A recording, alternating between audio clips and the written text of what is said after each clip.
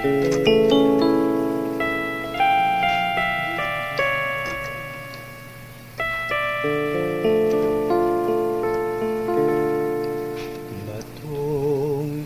buhay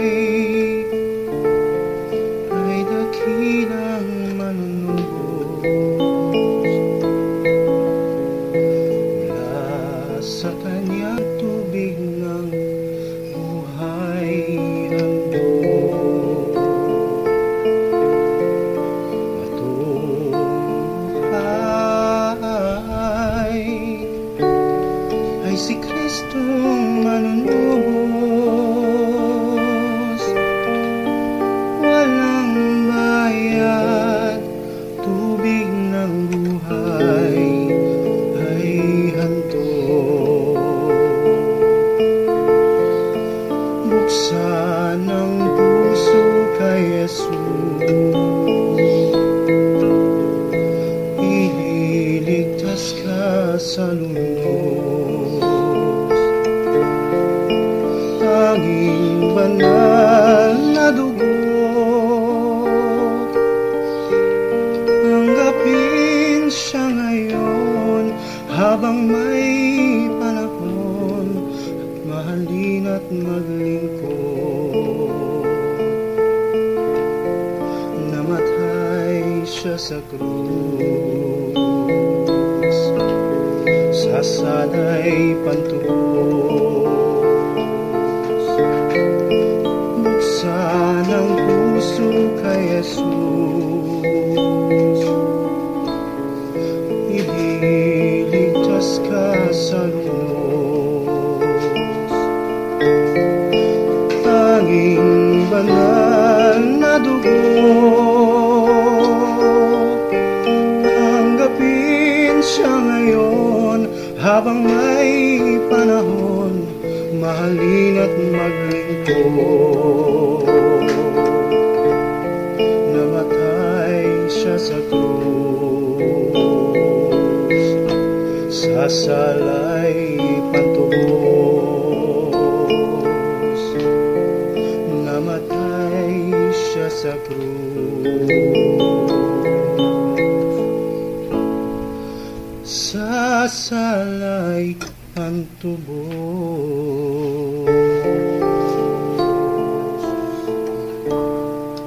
Magandang tanghali po sa lahat ng mga nakikinig, sa aming mga magulang at mga kapatid. Minsan pa po kaming mga Kristiyanong naliwanagan sa salita ng Diyos ay nag-aanyaya upang samahan sa ating pag-aaral sa banal na aklat. Tayo po'y manalangin. Ama, minsan pa po kami lumalapit sa inyong harapan. Sana, Panginoon Diyos, kung papaano po nang nakita mo ang bawat isa sa amin, kami nagpakababa, ikaw po'y nagpakilala sa amin. Ganyan mo po sanang makikitang kababaan para kami ay inyong turuan. Ito po ang aming panalangin. Sa pangalan ng aming Panginoong Jesucristo, Amen. Narito po ang ating kapatid. Magandang tanghali po sa inyong lahat. Kami nga po ang mga Kristiyanong naliwanagan sa mga salita ng Diyos, kaya nakita po namin ang dalisay na Kristyanismo. Sa English po, tinatawag itong pure Christianity. At kagaya po ng madalas ninyong marinig sa amin, na talagang bago nagpakilala sa amin ng Panginoong Jesucristo, ay kinakailangang makita muna niya na kami nagpapakababa sa kanyang harapan. Kaya nakilala po namin kung sino siya, at amin din pong nakilala kung sino ang amang Diyos at kung ano ang kanyang pangalan. Dahil sinabi ng ating Panginoong Jesucristo sa 1:8-19, kapag ako ay inyong nakilala, ay makikilala rin ninyo ang aking Ama.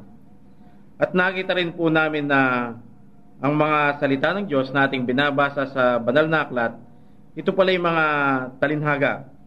Kagaya ng kanyang ipinahayag sa Mateo 13:35 at sa awit 78:2. Para po ito ay maaaring maunawaan ng tao, kinakailangan muna palang ipaliwanag mismo ng Diyos sa tao, katulad ng ginawa ng ating Panginoong Jesucristo sa Marcos 4:34. At isa pa pong kapahayagang natanggap namin sa Panginoon na sino mang taong nagpapakababa sa kanyang harapan, siya pala ay magkakaroon ng dalawang buhay. Ang isa riyan ay ang spiritual na buhay na kung saan ang lubusang pagdedepende sa Amang Diyos, sa kanyang mga salita, paghingi sa kanyang habag, paghihintay sa kanyang pagpapaliwanag para maunawa ng kanyang mga salita. Ang isa naman po ay ang physical na buhay kung saan hindi naman pala dapat magdepende sa Amang Diyos. Hindi dapat hilingin sa Kanya yung kinakailangang material sa iyong physical na buhay. Kaya ito po ay nakita naming pinatotohanan ng ating Panginoong Jesucristo nang siya ay mabuhay dito sa lupa. Wala po tayong mababasang humingi siya ng material na bagay sa kanyang Amang Diyos. Kundi lahat ng kanyang pangangailangan niya, ito'y tinugunan niya sa pamagitan ng paghahanap buhay bilang isang karpintero. At ito po'y nakita rin nating makatotohanan sa naging buhay ni Pablo. Atin pong mababasa sa sinulat ni Pablo ang sabi niya, gayahin ninyo ako kung paano ko tinularan ng ating Panginoong Jesucristo. Kaya kay Pablo po wala rin tayong mababasang siya'y humingi ng pagkain pisikal o material na bagay sa Amang Diyos. Para matugunan yung kanyang mga pangangailangan yan, siya'y nagtrabaho rin bilang tagagawa ng tolda. At isa pa pong patotoo ni Pablo na dapat talagang magtrabaho ang isang tunay na anak ng Diyos para matugunan yung kanyang mga material na pangangailangan. Ito po ay isinulat niya sa 2 Thessalonians 3:10. Ang sabi po niya, huwag ninyong pakainin yung hindi nagtatrabaho. Kaya kami pong umaangkin ng mga tunay na Kristiyano sa ating panahon kung paano ang ginawa ni Pablo, ganyan din po namin tinutularan ng Panginoong Jesucristo bilang isang modelo. Sa loob po ng isang linggo kami nagtatrabaho rin para matugunan yung aming mga pangangailangan sa aming physical na buhay. Ito naman pong programa natin sa radyo, ito ang isang halimbawa na kung paano sa spiritual na buhay, sa mga salita ng Diyos, hindi po kami nagdidepende sa mga tao, kundi hinihingi talaga sa Diyos kung ano ang ibig sabihin ng kanyang mga salita. Kaya kayo po ang makakapagpatunay na dito sa ating programa ay walang paliwanag namin o sariling paliwanag, kundi kami po ay naghihintay lamang sa Diyos. Maraming salamat sa Diyos dahil siya ay nagbigay na naman ng oras upang tayo ay makapag-aral sa kanyang mga salita. Bago po tayo tuluyang magtatanong sa Panginoon, gusto po naming magbahagi sa inyo tungkol dito sa mga taong madalas ay nagtatanong sa amin. Ang tanong nila, kayo inaangkin ninyong mga tunay na Kristiyano kayo at dalisay na Kristyanismo ang inyong nakita, pero sino kayo? Paano kayo dadami? Bakit kakaunti lang kayo? At paano ninyo maikakalat ang salita ng Diyos? Samantalang sinasabi ninyong hindi kayo nangangailangan ng pera o hindi kayo humingi ng pera sa mga miyembro, paano nyo ikakalat ngayon ang salita ng Panginoon? Dito po sa mga katanungan ito, kung gagamitin mo nga ang iyong kaisipan, parang imposible na maikalat mo ang salita ng Diyos nang hindi ka humihingi ng pera sa mga miyembro. Pero madalas po naming sabihin sa inyo, dito kami nagdedepende sa Panginoon. Hindi po namin ginagamit ang aming sariling unawa para sundin ang kanyang kautusan, kundi kami naghihintay sa kanya. Dahil nakita po namin siya pala ang dapat gumawa para maikalat ang kanyang salita. At nakita nga naman po namin na talagang naikakalat ang salita ng Diyos nang hindi kami humihingi ng pera sa aming mga kasamahan. Isa na po itong programa natin sa radyo kung bakit kumakalat ang dalisay na Kristyanismo. Pero wala po kaming hinihinging pera sa aming mga kasama para ipambayad dito sa radyo, kundi sa kasiyahan po ng bawat isa. Bakit sila nagbibigay? Sila ang nagbabayad sa radyo. Wala pong nag-uobliga na sino man. Pero dahil sa nadaramang kasiyahan, ang sarap ng pakiramdam dahil itong ibinigay na katotohanan ng Diyos gusto mong ibahagi sa tao at isa ang radyo para ito'y kanilang marinig. Parang ang sarap ng pakiramdam na magprograma dito sa radyo. Kaya lumalabas na yung pera parang walang halaga kumpara doon sa ibinigay na kasiyahan ng Panginoon. Ganun pa man, kahit na may programa na kami dito sa radyo, parang limitado yung mga taong makakarinig sa salita ng Diyos. Pero hindi po kami gumamit ng aming sariling talino kung paano yung maikakalat sa ibang tao na hindi kayang abutin ng signal ng radyo dito sa ating programa. Naghintay pa rin po kami sa Panginoon at sa hindi po namin nalalaman, dumating ang mga computers. Ang internet naging worldwide, talagang sa buong mundo nakikita yan. Kaya dito po nagkaroon kami ng website. Sa hindi namin napapansin, napakaraming mga tao ang nagbabasa ng mga articles namin sa ating website na www.purechristianity.org. At alam nyo po ba, dahil nare-rehistro yung mga bumibisita sa aming website para magbasa ng mga articles, narito po yung mga istatistiko ng mga taong nagbasa ng mga articles na nandoon sa ating website. Gusto ko pong basahin sa inyo kung ilang tao ang nagbabasa ng mga articles sa mga iba't ibang petsa. PureChristianity.org Access Statistics. We have received 988,547 as of August 25, 2008. The best day was April 18, 2007. Ang nagbasa po, 9,277 sa araw lang na yon. On average, our best hour with 22,576 starts at 9 a.m. while this traffic on our site is at 12 p.m. with only 17,043. At narito po ang mga naitalang nagbasa ng mga articles sa nakaraang 7 araw. April 14, 2007, 1,842 ang nagbasa. April 15, 2007, 2,257. April 16, 2007, 1,904.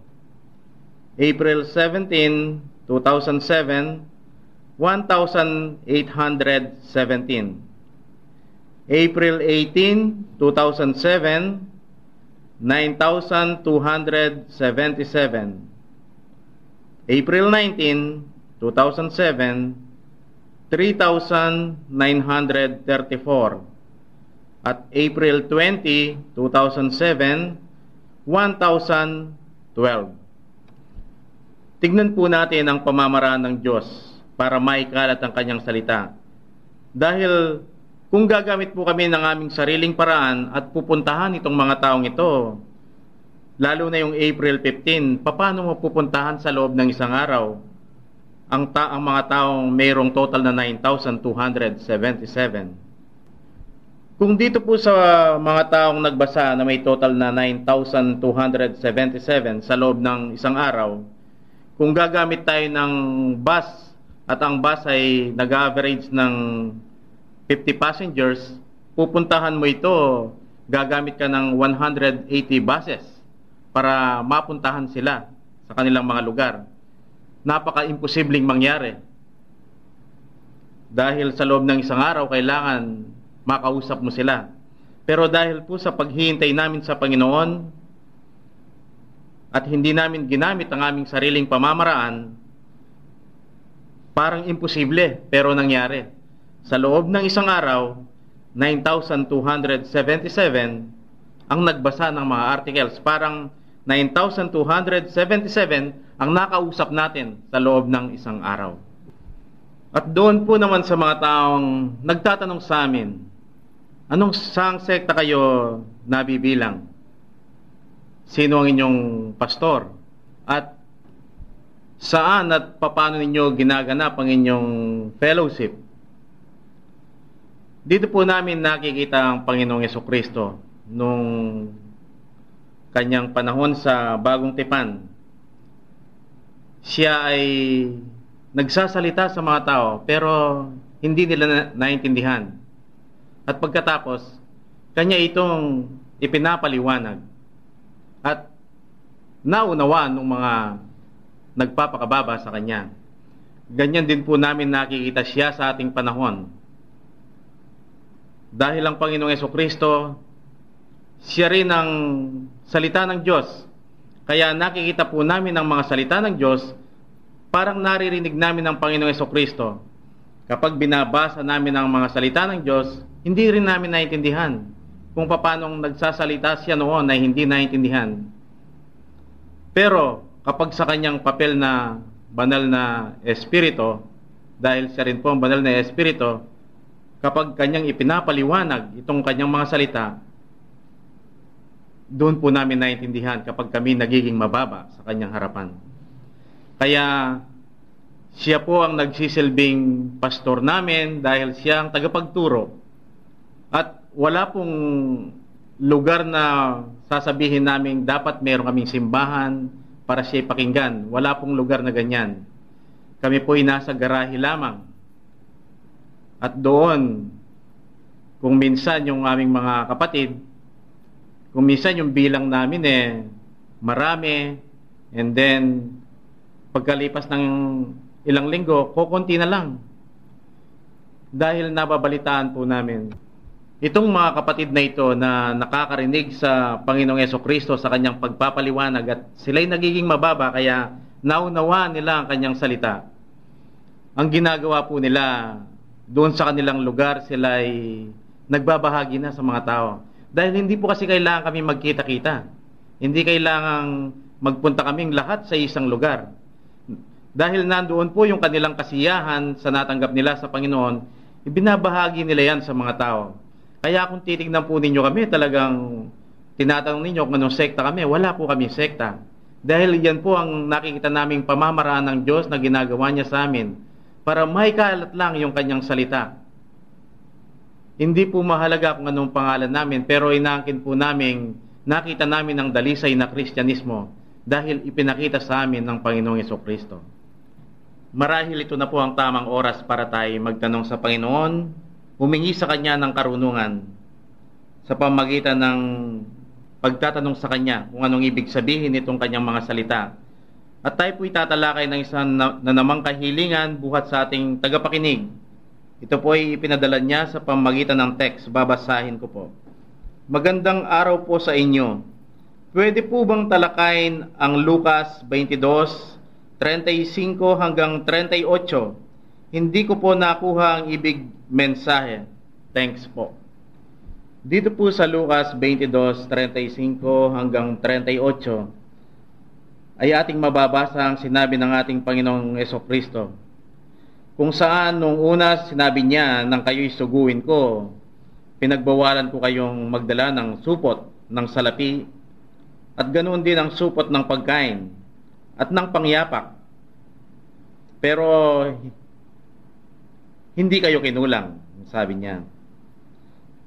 At pagkatapos sinabi niya, ngayon sabi niya, kung mayroon kayong supot ng salapi at supot ng pagkain, dali na ninyo. At kung kayo ay walang tabak, kailangan bumili kayo ng tabak. Para po maunawaan natin kung paano pa lamang ipinasulat ng Diyos, babasahin po sa atin ng ating kapatid. Nandito po ang Lucas 22:35 hanggang 38. At sinabi niya sa kanila, nang kayo'y suguhin ko na walang supot ng salapi at supot ng pagkain at mga panyapak, kinulang baga kayo ng anuman? At kanilang sinabi, hindi. Sinabi niya sa kanila, ngunit ngayon, ang mayroong supot ng salapi ay dalhin ito, at gayon din ang supot ng pagkain, at ang wala ay ipagbili niya ang kanyang balabal at bumili ng isang tabak. Sapagkat sinasabi ko sa inyo na kinakailangan matupad sa akin itong nasusulat. At ibinilang siya sa mga suwail, sapagkat nauukol sa akin ay may katuparan. At sinabi nila, Panginoon, narito ang 2 tabak. At sinabi sa kanila, sukat na. At kagaya po ng nalalaman ninyo tungkol sa amin, na noong panahong hindi pa kami nagpapakababa sa harapan ng Diyos, kaya hindi pa po namin nakikilala ang Panginoong Jesucristo dahil misteryoso noon sa amin ang Amang Diyos. Kami nagbabasa ng banal na aklat para masunod namin ang kagustuhan ng Panginoon. Yan po ay aming inuunawa, at kapag dumarating ang oras na hindi namin kayang unawain, itinatanong namin sa aming mga mangangaral ang kahulugan nito. Dahil po sa aming paniniwala, sila ay pinili ng Diyos, kaya binigyan niya sila ng karapatang magpaliwanag sa kanyang mga salita, na siya pong ibabahagi ng mga kapatid kung ano ang naunawaan namin doon dito sa Lucas 22, versikulo 35. Magandang tanghali po sa lahat ng mga tagapakinig. Ito pong paksang itinanong sa amin tungkol dito sa huwag silang magdala ng anumang pagkain, salapi o magsuot ng sandalyas. Sa akin pong nakagis na reliyon bilang isang Katoliko, sa akin pong pag-attend ng misa sa pagsisimba ko ay ni minsan ay hindi ito tinalakay ng mga mangaral na pare.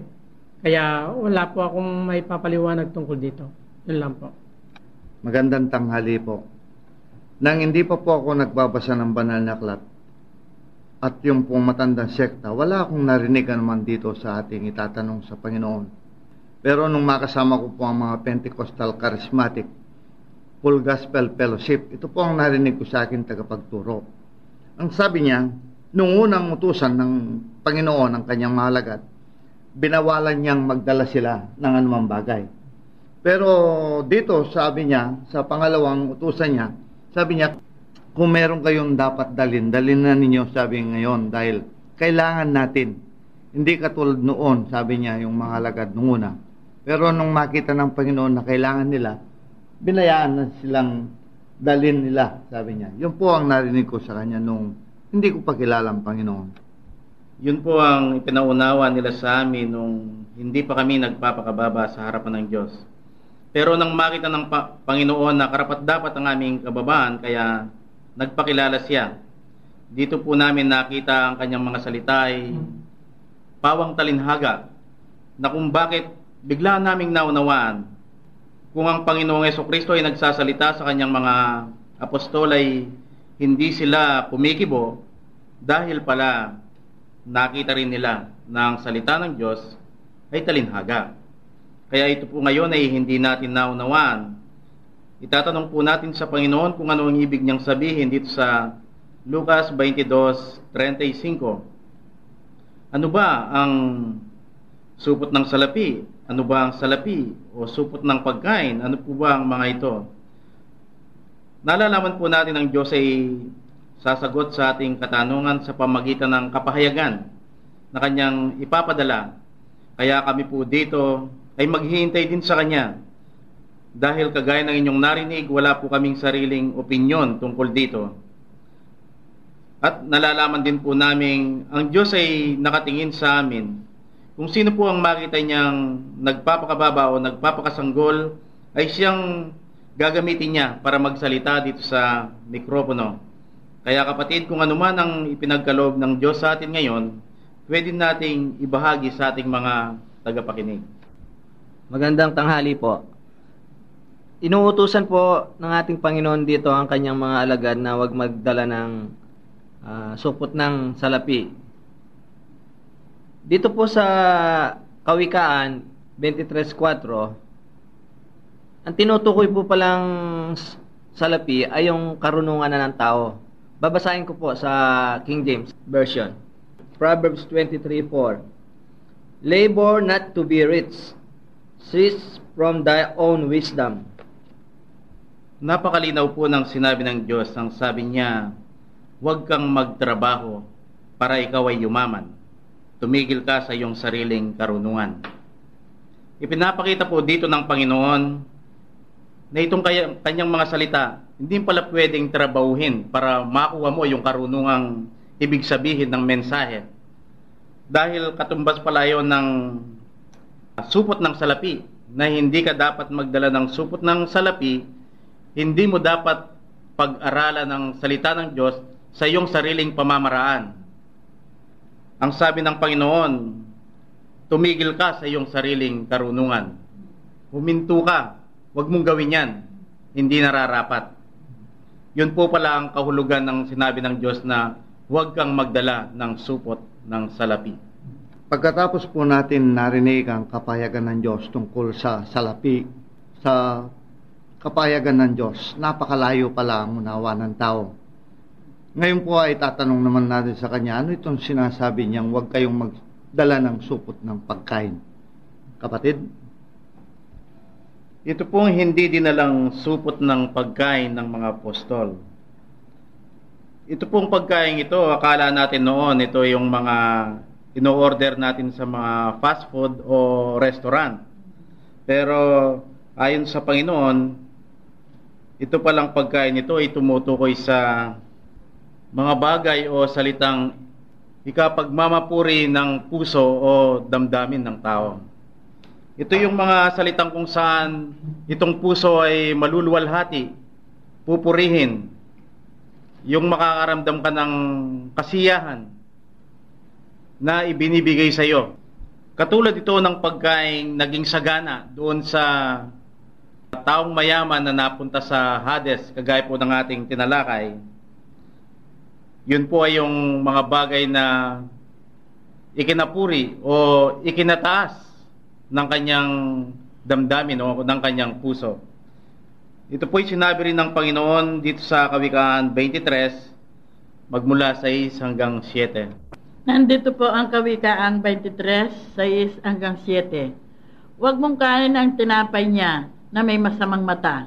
Dinasain mo mang kanyang mga masarap na pagkain, sapagkat kung ano ang iniisip niya sa puso niya, ay gayon siya. Ito pong ikatlong bagay na hindi dinala ng mga apostol nang suguin sila ng Panginoong Jesucristo ay ang pangyapak. Hindi po sila nagdala ng pangyapak. Ano po kaya ang ibig sabihin ng Diyos dito na pangyapak? At nang tanungin sila, kinulang baga kayo ng anuman? Sila po ay sumagot na hindi. Ano nga kaya ang pangyapak na sinasabi ng Panginoon na hindi dapat dalhin?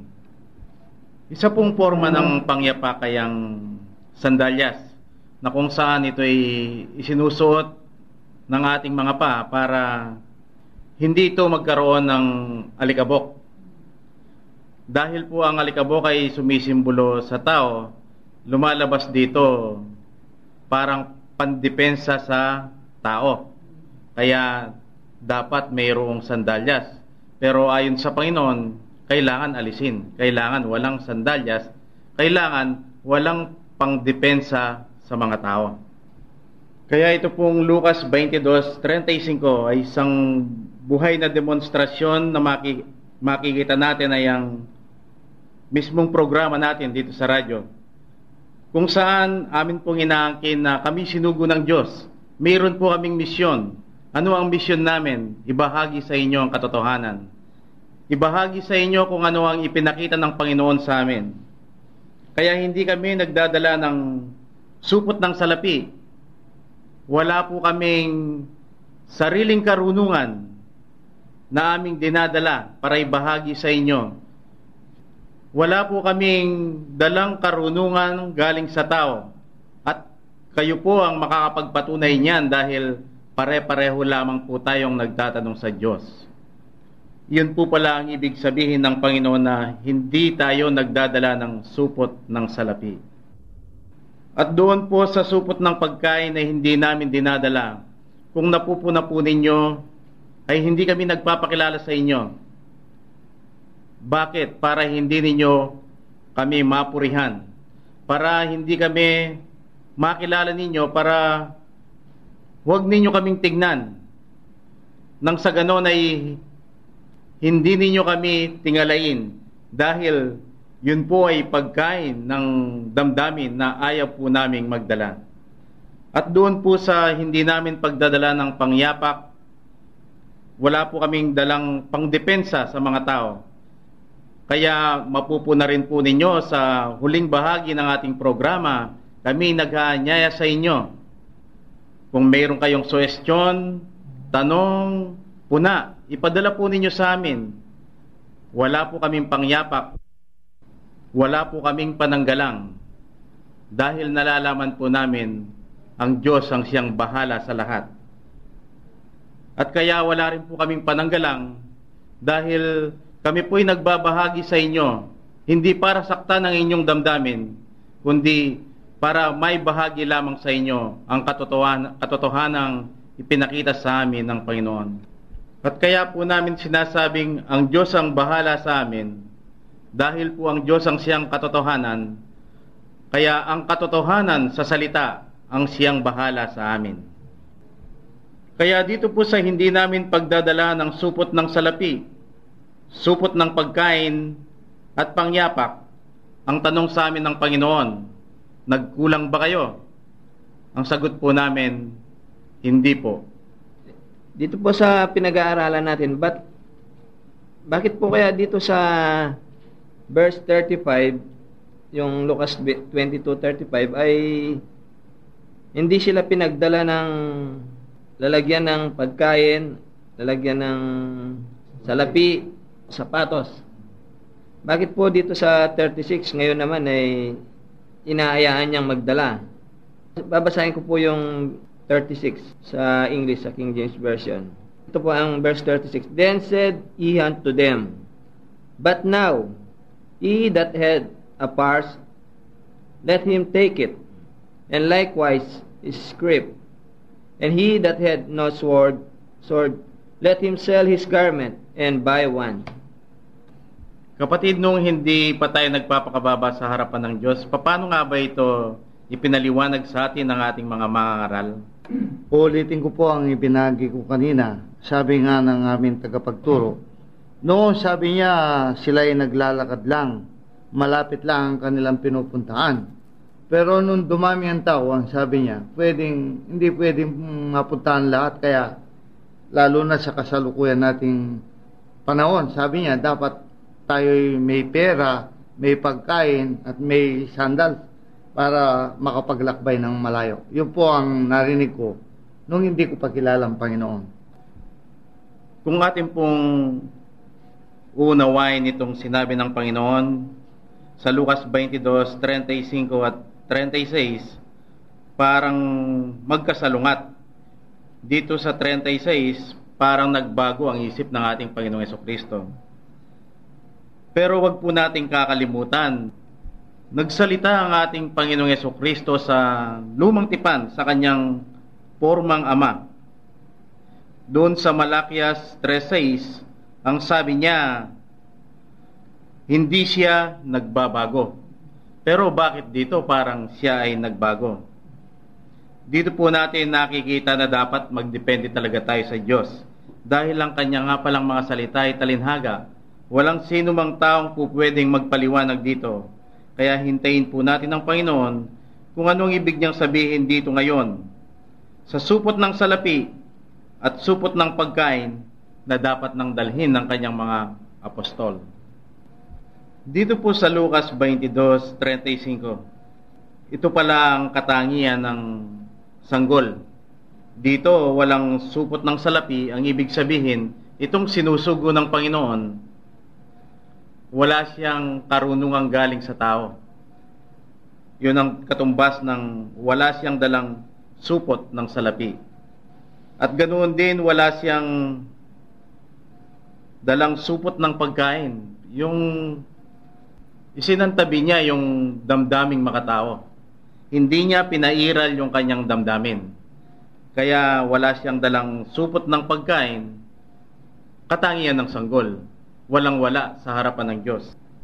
Pero dito sa versikulo 36, dahil nga nakita ng Panginoon na itong kanyang sinusugo ay walang-wala, binigyan niya ngayon ng supot ng salapi. Ang salapi po dito ay tumutukoy sa kayamanan na karunungan galing sa Diyos. Katulad ng kanyang sinabi sa Mateo 11:25, dahil doon sa mga sanggol, nagsalita ang Panginoong Jesucristo, maraming salamat, Ama, at ipinahayag mo ito sa mga sanggol.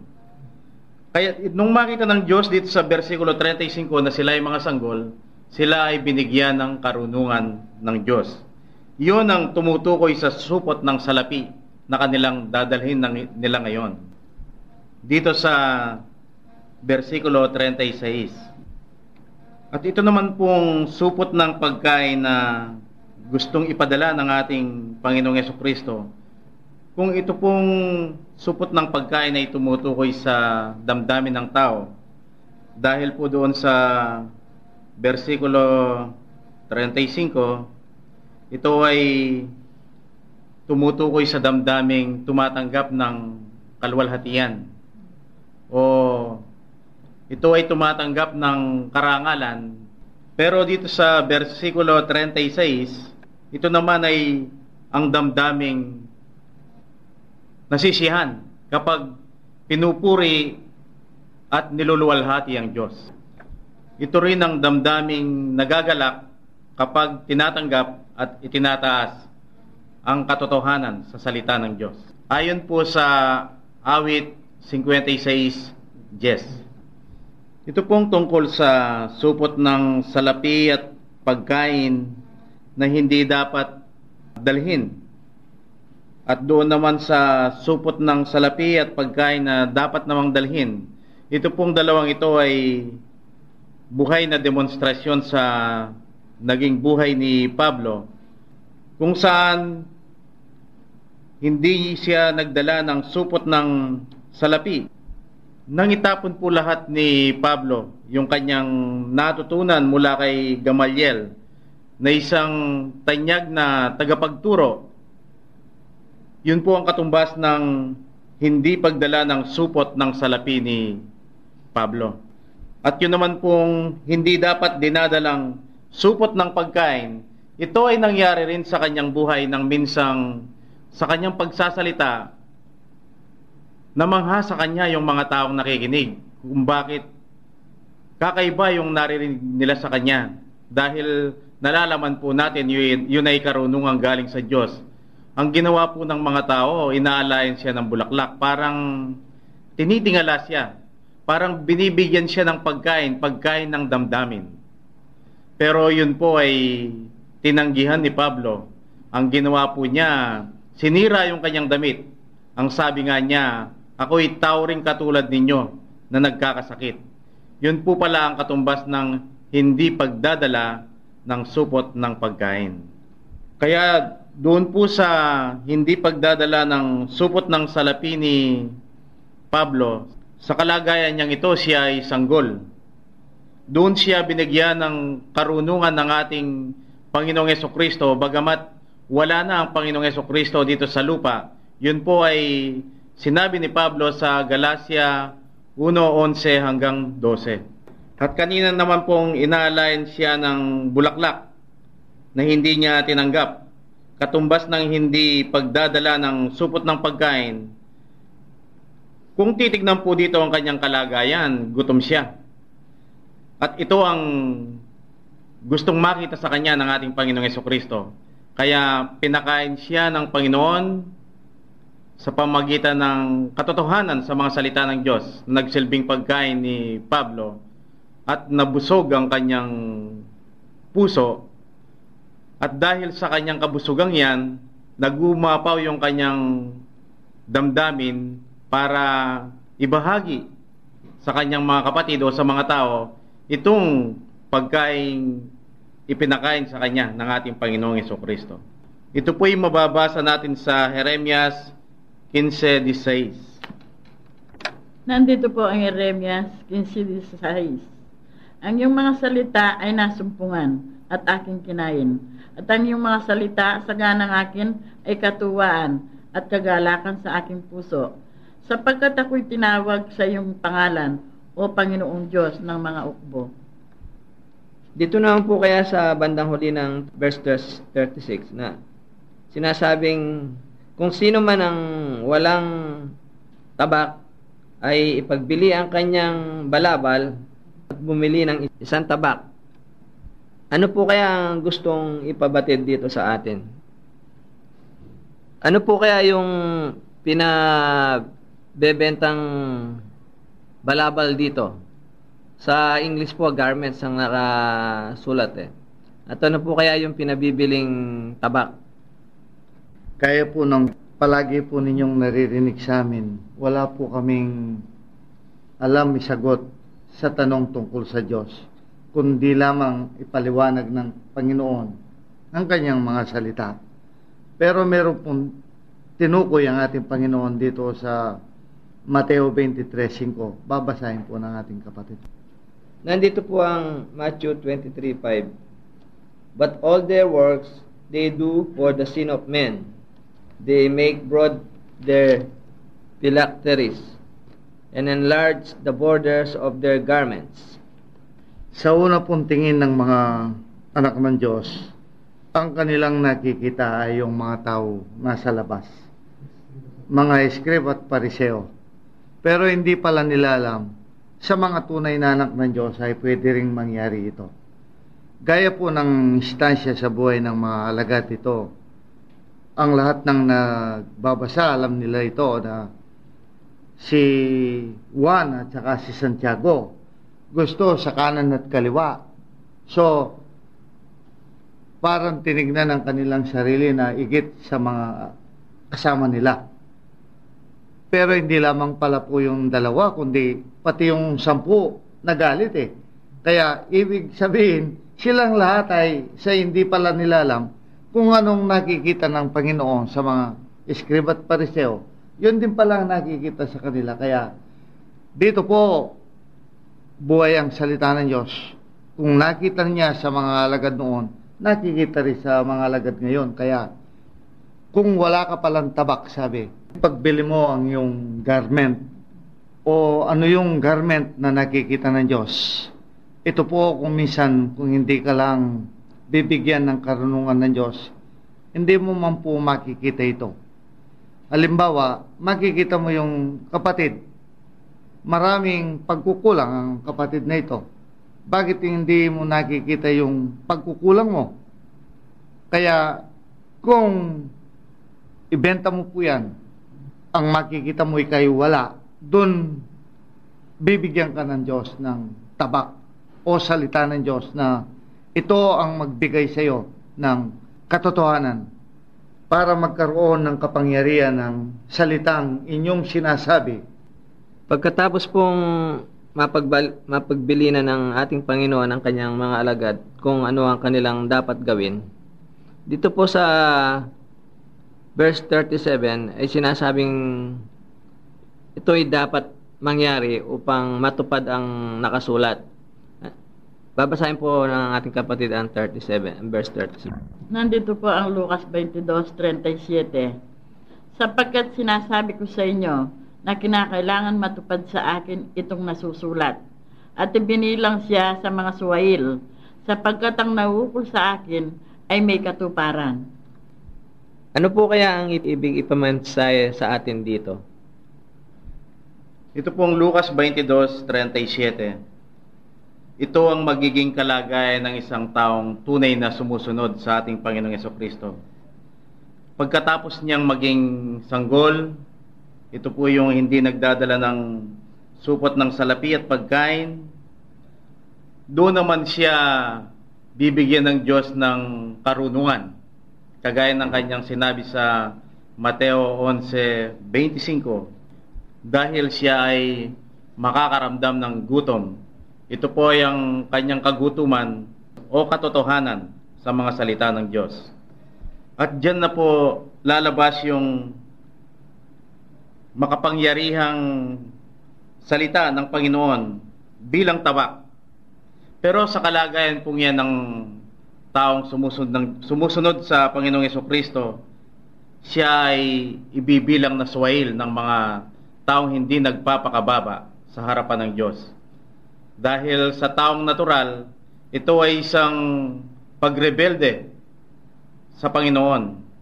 Kaya wala silang makikitang maganda doon sa sasabihin ng taong sumusunod sa Panginoong Jesucristo. Katulad po ito ng aming nararanasan. Kami po inaangkin naming nakilala namin ang Panginoong Jesucristo. Siya'y nagsalita sa amin. Kami kanyang pinakain sa kanyang mga salita. Nararanasan po namin ngayon kung bakit kahit po sa internet tinatawag kaming rebelde.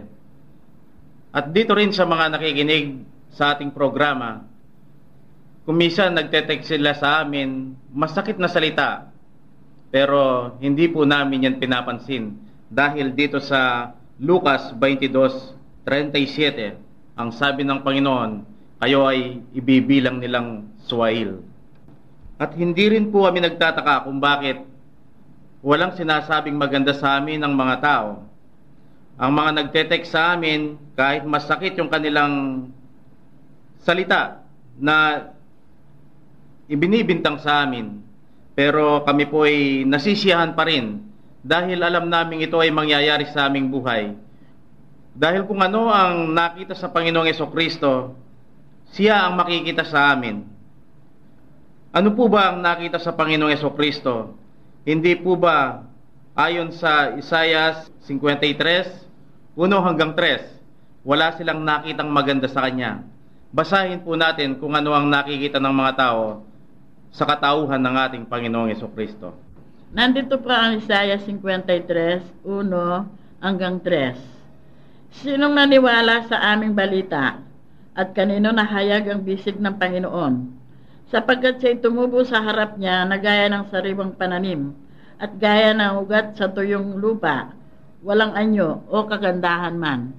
Pagka ating minamasdan siya ay walang kagandahan na magnanais tayo sa kanya.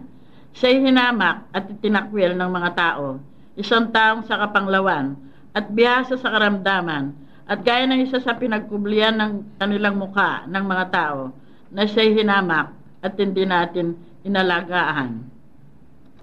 Gusto ko pong ibahagi ang aking nararamdaman noong hindi ko pa kilala ang Panginoon. Noon po ang sabi ko, napaka-tanga ng mga eskrib at pariseo ang sabi ko, dahil katotohanan ang sinasabi ng Panginoon, nasa Kanya ang buhay na walang hanggan. Bakit kinainisan at nagagalit ang mga tao? Gustong batuin, sabi ko. Mangmang ang mga tao noon. Dahil sa kapanahonan ngayon, nung hindi ko po kilala ang Panginoon, lahat ng mga tao umalang Panginoon, sabi ko. Kaya, kung nararamdaman lang nila ang katotohanan tungkol sa Panginoon, sabi ko nung hindi ko po kilala ang Panginoon noon, sana masiyaan ang Panginoon noon. Pero ngayon masaya. Pero alam po ba ninyo nang ipakita ng Panginoon ang nakikita kong maliwanag na mahitim pa lang ang aking nakikita? Alam po ba ninyo na sa tingin ko minamahal ko ang Diyos nung hindi ko kilala? Pero hindi ko pala alam kung paano naiinis ang maraming tao doon sa kapanahunan ng Panginoon. Doon ko nakita, kapatid, lahat pala ng mga taong hindi nakakilala sa Panginoon, naiinis sa Kanya. Isa na ako doon, nung hindi ko pa kilala ang Panginoon. Dahil sinong tatanggap sa salita ng Diyos, sa katotohanan, naiinis ako, kapatid. Dahil sabi ko, di ba lahat ng bagay pwede mong hingin sa Panginoon? Bakit dito sa dinidiin ng mga Kristiyano, yung John 6:63, walang pakinabang ang laman, sabi nila. At marami po ang dinidiin ng mga tunay na anak ng Diyos noon na ako'y nagagalit sa katotohanan sa salita ng Diyos. Noon, kapatid, ang nakikita kong katotohanan sa salita ng Diyos ay yung nalalaman ng maraming nagbabasa ng banal na aklat. Pero gaya ng nakita ko nung kapanahunan ng Panginoon, bakit ang sabi ko, lahat ng mga nagtuturo ng kautusan, sila marurunong kung tingin sa tao. Sinusunod ng mga tao. Bakit hindi nakita yung katotohanan ng galing sa Panginoon? Bakit ko konti lang ang sumunod sa Kanya? Pero alam po ba ninyo, kayong nagbabasa ngayon, napakapalad ko pala dahil ipinakita ng Diyos ang hindi ko nakikita. Kung ano ang nangyari noon sa kapanahunan ng Panginoon, gayon din sa kapanahunan ngayon. Sinong may gusto sa katotohanan sa salita ng Diyos? Sa katotohanan sa salita ng Diyos, kung ikaw ay kulang sa karunungan, huwag kang humingi sa tao, sa Diyos ka humingi. Kanino humingi ang tao ngayon sa karunungan tungkol sa Diyos?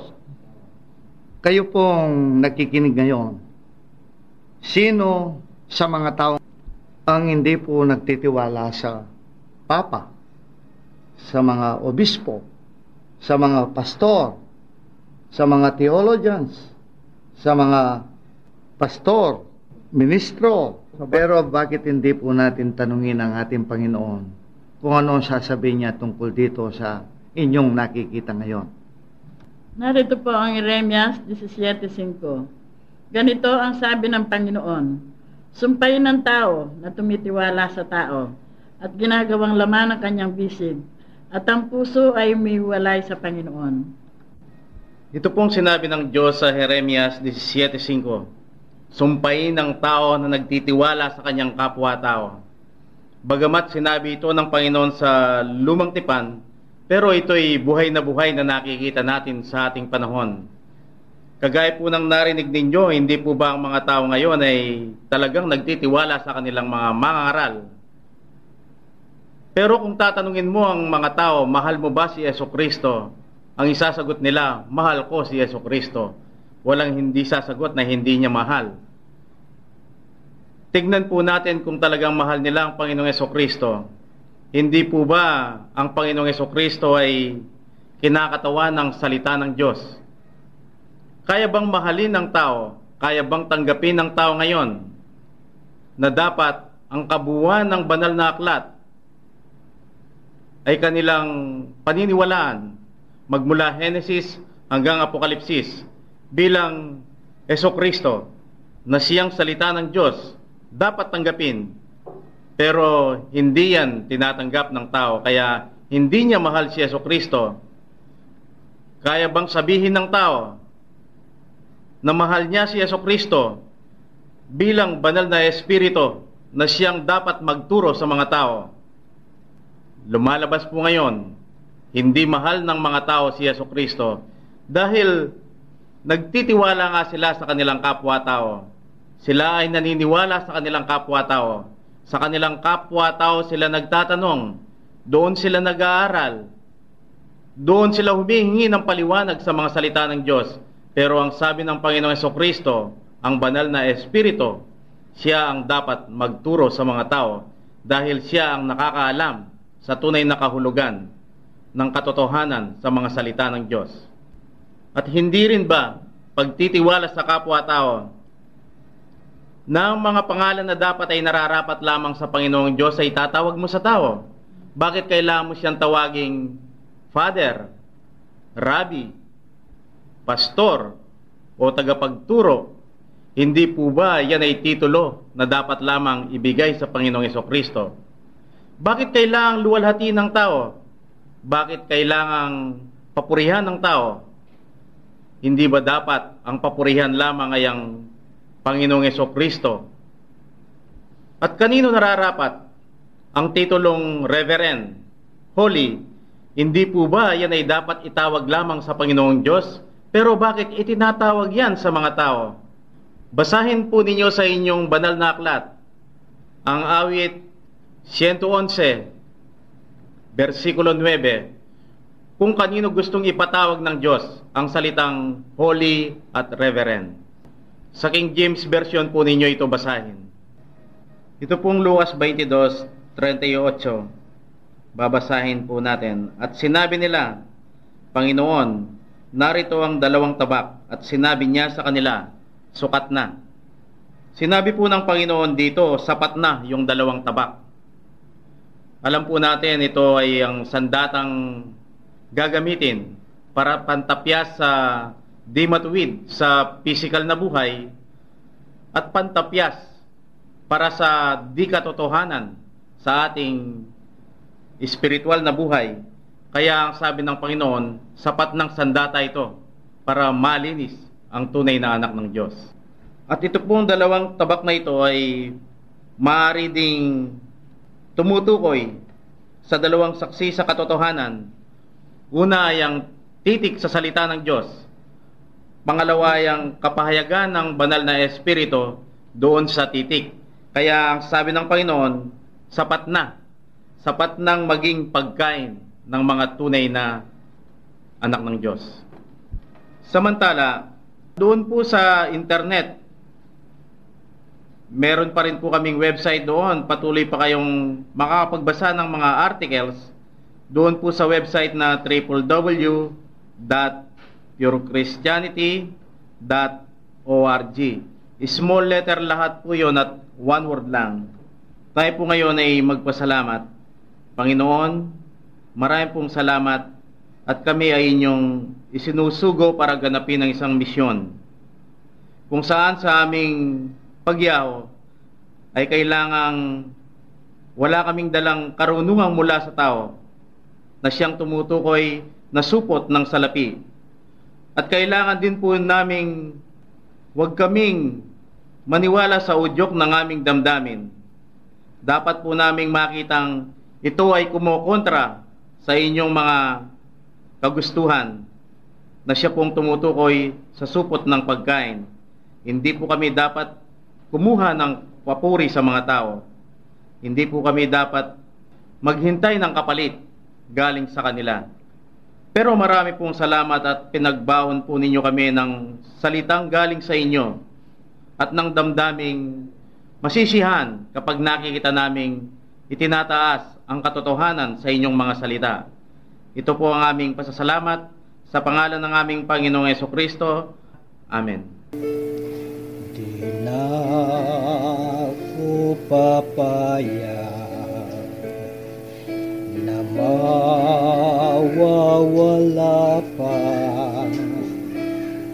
sa katotohanan